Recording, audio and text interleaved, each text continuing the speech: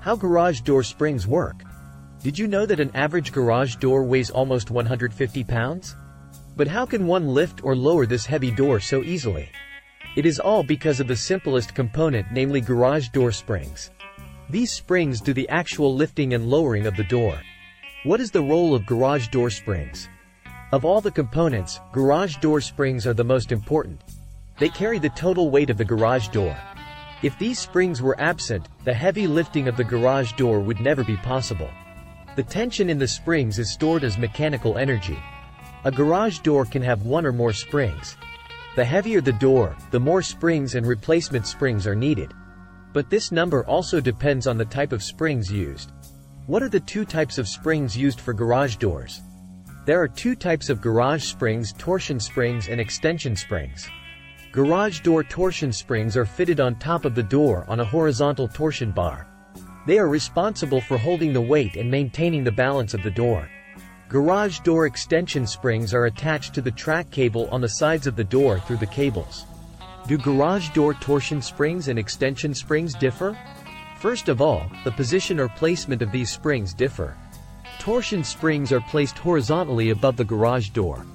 They are wound over center bearing plates and connect to safety cables passing over cable drums at both ends.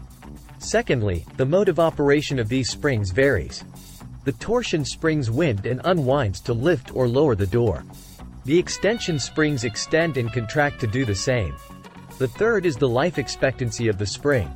Torsion springs are robust and last longer than extension springs. The ends of the extension springs are fragile and break easily. Extension springs are costlier than torsion springs. They need frequent garage door spring replacement too. Lastly, the number of springs needed depends on what type of spring you use. If you use the extension spring system, you must always have a pair of springs to balance the weight of the door.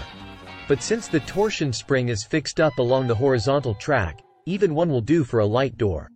For heavier doors, you might need even 3 to 4 standard torsion springs.